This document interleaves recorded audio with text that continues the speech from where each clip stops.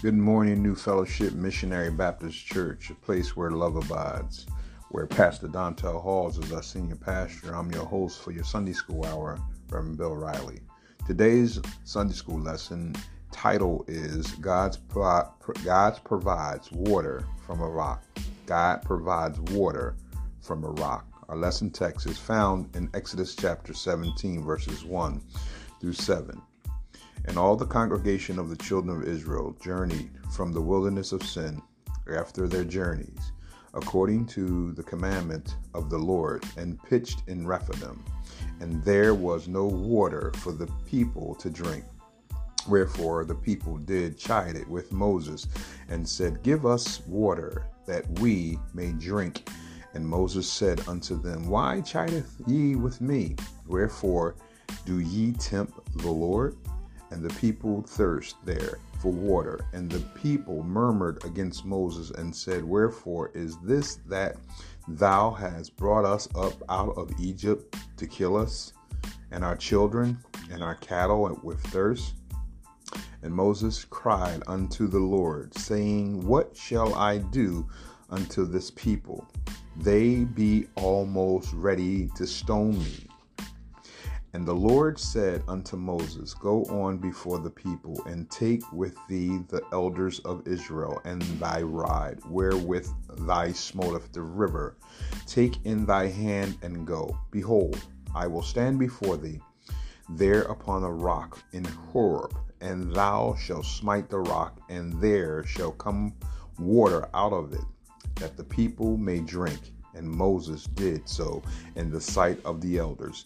And he called the name of the place Massah and Meribah, because of the chiding of the children of Israel, and because they tempted the Lord, saying, Is the Lord among us or not? Road trip. Every year, my family look forward to traveling from Delaware to Charleston, South Carolina. The road takes about 11 to 12 hours. However, with the children, it's normally 15 hours, and sometimes we take my mom. In between Delaware to Charleston, South Carolina, there are many stops, bathroom breaks, of course, but there are also places where we stop to eat food. And I say this because it reminds me of this story. A Sunday school story is a group of people on a road trip trying to get from one point to another, and in between the destination and in between the place where they start, there are many problems that arise. Our golden text says, O come, let us worship and bow down. Let us kneel before the Lord our Maker. Psalms 95:6. Life is filled with tests. When we are still infants, our parents release their grip on our hands to see if we can walk on our own. Our school years are filled with tests. Later, there are other kinds of tests: driving tests, fitness tests, college entrance tests, employment tests, and innumerable medical tests. They are all designed to benefit us in some way. The same is true of spiritual tests. They often accompany physical tests, challenging us to trust the Lord through pain, suffering, loss, and hardship, even when we can see no immediate benefits. Such tests are beneficial to us in the long run. They teach us about God, about ourselves, and about life itself in this cursed world. We can, however, forfeit the benefits of the test God brings us into our lives when we fail to learn from them. We do not progress spiritually. Earlier in their journey at Elim, Exodus 15:27, God had led the Israelites to an area of 12 springs and 36 palm trees, satisfying their thirst by natural means. The Bible does not say how long it took them to travel to to the area Rephidim near Mount Sinai. They were, of course, accustomed to living in Egypt, where the Nile was a constant source of water. The wilderness in which they were traveling to the land of promise was not all desert, but there were very few natural sources of water or food. They had been going out each morning to gather manna for their daily food, but now they needed water. I guess you can imagine if you travel from Delaware to Charleston, South Carolina, and along the way there was no rest stops where you could get at least a bottle of water, fresh cold bottle of water, or even some McDonald's French fries. The kids will soon have a murmuring attitude towards us if we didn't get them something to eat, and something to eat quickly and soon.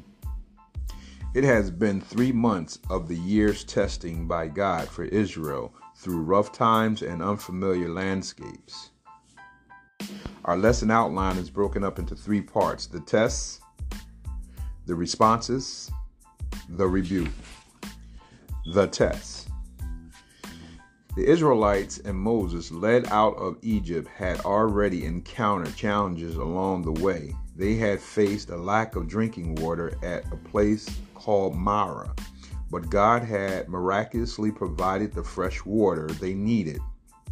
When their supplies ran low in the wilderness of Sin, the Lord had brought them quail to eat and began the miraculous daily provision of manna, the bread from heaven.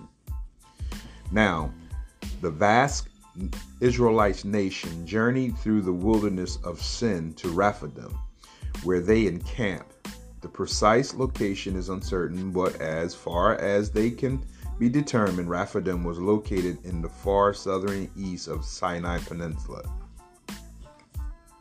Rephidim would have been Israel's last stop before reaching Mount Sinai, where they would remain for a lengthy period of time. So far in this traveling band of over 2 million people, not including women and children, however, God had tested them for about 3 months. Since they left Egypt, there have been one test after another. The question is, why is God testing Israel? We may have explained the reason why in our last podcast. However, let me just venture to say this. The Bible teaches us that God tests us to see whether or not we're going to completely depend upon Him for everything. It is the natural proclivity of man, even myself, wants to not have to depend on anyone. You don't want to have to depend on your job. You don't want to have to depend on family members. You don't want to have to depend on even your bank account. Amen. We want to be able to have the ability to be able to make things happen when we want them to happen and how they happen. However, God normally cuts off those avenues so that we may depend upon Him. Even though the body is over 70% made up of water, water is a necessary for the human body. Water is necessary. And so the children of Israel knew that there is a need for water. Water refreshes your thirst. Water cleanses your body. Water removes sand from your shoes. And of course, they were in dry, arid deserts. Water cleanses you internally. Let that resonate with you for a little bit. In Exodus 17:1 says that at Rephidim there was no water for the people to drink. We cannot put together an exact chronology of Israel's travels, but we know that they reached Mount Sinai exactly 3 months after they departed from Egypt. The lack of drinking water at Rephidim was encountered less than 3 months after their similar experience at Marah, when God gave them fresh water to drink. Our text makes it clear, however, that the Lord himself had led the people to this place. His means of leading them was by the pillar of cloud by day and the pillar of fire by night. The Lord's presence in the cloud provided divine guidance for them throughout their wilderness travels. The Lord clear's guidance in leading the people to Rephidim is equated with his commandment or instructions. It was not the people's choice, nor Moses, to camp there. Rather, God had specifically directed them to this place where there was no water. Why would he do this? To test his people. It had been only a few weeks since they had faced a similar situation. At that time, they had murmured against Moses rather than against the Lord to provide the water they needed. God had miraculously turned bitter water into fresh water, satisfying their immediate needs. Maybe his principle was to teach the people of Israel, as well as ourselves, that life is oftentimes bitter and sometimes sweet. He had then led them to an oasis in the wilderness that there provided abundant water for the congregation on their earlier incident. So we see throughout the travels of Israel that there are some good days and then there are some bad days. But this is a test. Now he was testing them again. Would they trust the Lord to provide for them as he had before, or would they once again grumble and complain? Had they learned their lesson, or would they continue to already established patterns? This was a very real test of their faith. The people tested the Lord. Point 2. The answer was not long in coming. The people began to chide it with Moses. The word or the verb means to strive or contend, argue, quarrel. It is employed for verbal combat and sometimes used as a legal dispute. It could also mean that the people was not merely complaining against Moses, but also arguing that they did not deserve what they were suffering. They did not deserve what they were suffering. That seems like the definition of pride. What I think I deserve, I did not receive, so therefore I'm angry. It is interesting that the people demanded their drinking water from Moses. They could not seem to look beyond their leader to the God who had made them their leader. Moses' response was to ask the people why they were contending with him and tempting the Lord. Your murmurings are not against us, but against the Lord. Any complaints against Moses were actually complaints against the Lord, because he was the one who had brought them to this place. If Moses was guilty of anything, it was obeying the Lord. In verse 2 of chapter 17, the word tempt here means to test or prove. It is the same Hebrew word used in Exodus 15:25, referring to God's testing the Israelites. In most contexts, it has the ideal of testing or proving the quality of someone or something, often through adversity or hardship.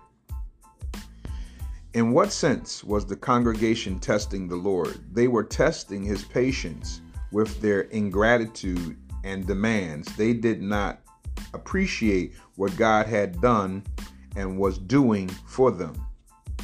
Instead, they considered their circumstances unfair, demanded immediate relief. Indeed, as we see in Exodus 17:7, the people even questioned the Lord's presence among them. questioned the Lord's presence among them. A pillar of cloud by day and a pillar of fire by night. That is an unusual phenomenon. The people should have known by then that God would provide their needs. Can I get a witness? A testimony? Have we reflected upon the things that God has already done? The people in this day of this current protest, after all, was one more day on which the people had been able to gather manna to feed themselves and their animals. What they were doing was refusing to wait for God to take care of them. In spite of their leaders' words, the people continued to grumble, to direct their complaints against Moses, as they had been done before.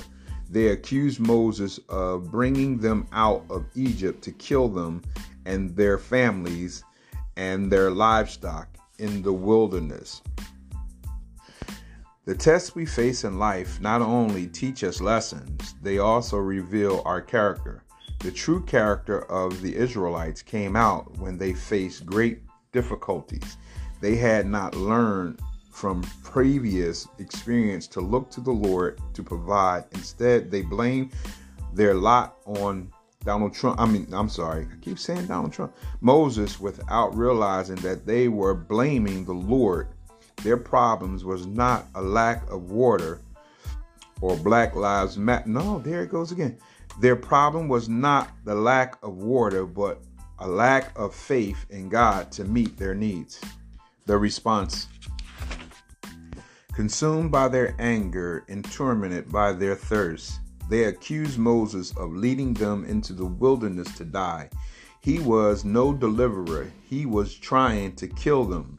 The response: Moses immediately turned to the Lord, the one the people should have turned to. Moses begged God to show him what to do. The situation had become so ugly that he thought the people were going to stone him. In Numbers chapter 12:3 tells us Moses was a very meek man. The word there means humble or restraint. Of course, Moses wrote this. Moses had his failings, as we all do know. Moses was a murderer, and he had anger issues, especially when people rejected him. Our response should be like Moses' response. As Christians, we acknowledge the power of prayer, but too often pray as a last resort rather than to continue practice. For some reasons, we think we can provide for our own needs and for those who depends on us. We should never lose sight of this one simple truth. We depend on the Lord for our daily bread. Matthew 6:1. As always, the Lord was waiting for a solution to the problem. He instructed Moses to go out in front of the people, taking with him the elders of Israel and the staff that he struck at the Nile River. The Lord would be standing by the rock as his staff, and his water would gush forth from it in such an abundance that all the people could drink. And some scholars believe that this striking of the rock created a river that would at least quench the thirst of over 2,000 or 2 million people at this time. So it wasn't just grab your jar, get in line, get some water. This was a river that was gushing out of a rock. Once again, Moses would be the instrument God would use to provide for the people. Moses was the one the people had attacked, and his miracles would again vindicate his leadership. The elders would serve as a witness to this event, passing on to all the Israelites what had happened, since the 3 million people could not all personally have been there. Verse 7 is the rebuke. Massah and Meribah. The Lord graciously and miraculously provided the water for his people.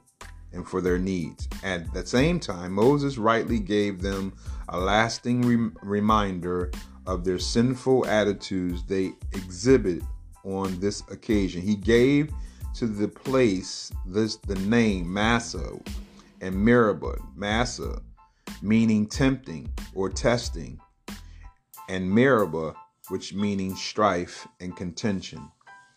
Like Horeb and Sinai, this place had two names. Though often only one of the names is used, the names would forever recall the people had tested the Lord there and contended with his servant Moses. Moses' reproach. Moses added that the people had tested the Lord by saying, "Is the Lord among us or not?" This greatly added to their guilt. It was bad enough to complain about their circumstances, but they also questioned whether or not God's presence was among them. His presence among them was obvious by the pillar of cloud by day, visible to all to see, the manna that they received, as well as the water. Their denial of the obvious was a challenge to God and an insult. The names Meribah and Massah would act as a standing rebuke of their godless attitude. Do we ever question the Lord's presence with us? Because times are difficult and God has not given us relief. To do so is to adopt the attitude that deserves rebuke and demands repentance. Troubles should drive us to trust the one who is able to do exceedingly abundantly above all that we even ask or think, and is so faithful throughout the years, and praise him. He is sovereign and in control of all our circumstances. Psalms 95 is our golden text. We sing that song in the harmony with music. I like verse 1. It says, "Oh, come, let us sing unto the Lord. Let us shout joyfully to the rock of our salvation. Come, let us sing unto the Lord. Let us make a joyful noise to the rock of our salvation." That rock in which we stand on, that rock which was smit and gave us abundant water, that rock which is the spiritual rock that gives us the Spirit of God, that refreshes our soul, especially during times of grief, times of lack, times of hard times, uncertain times. And finally, Psalms 95:6. "Oh, come, let us worship and bow down. Let us kneel before the Lord, our Maker." We need to worship the Lord because it is He that has made us. We are His people and the sheep of His pasture. Practical point number 1. It is possible to be in a difficult situation and still be in the will of God. Number 2, prayer should be a believer's first resort in adversity. Number 3, obey God and trust Him with your questions and fears. Number 4, prayer is critical to anyone who leads God's people.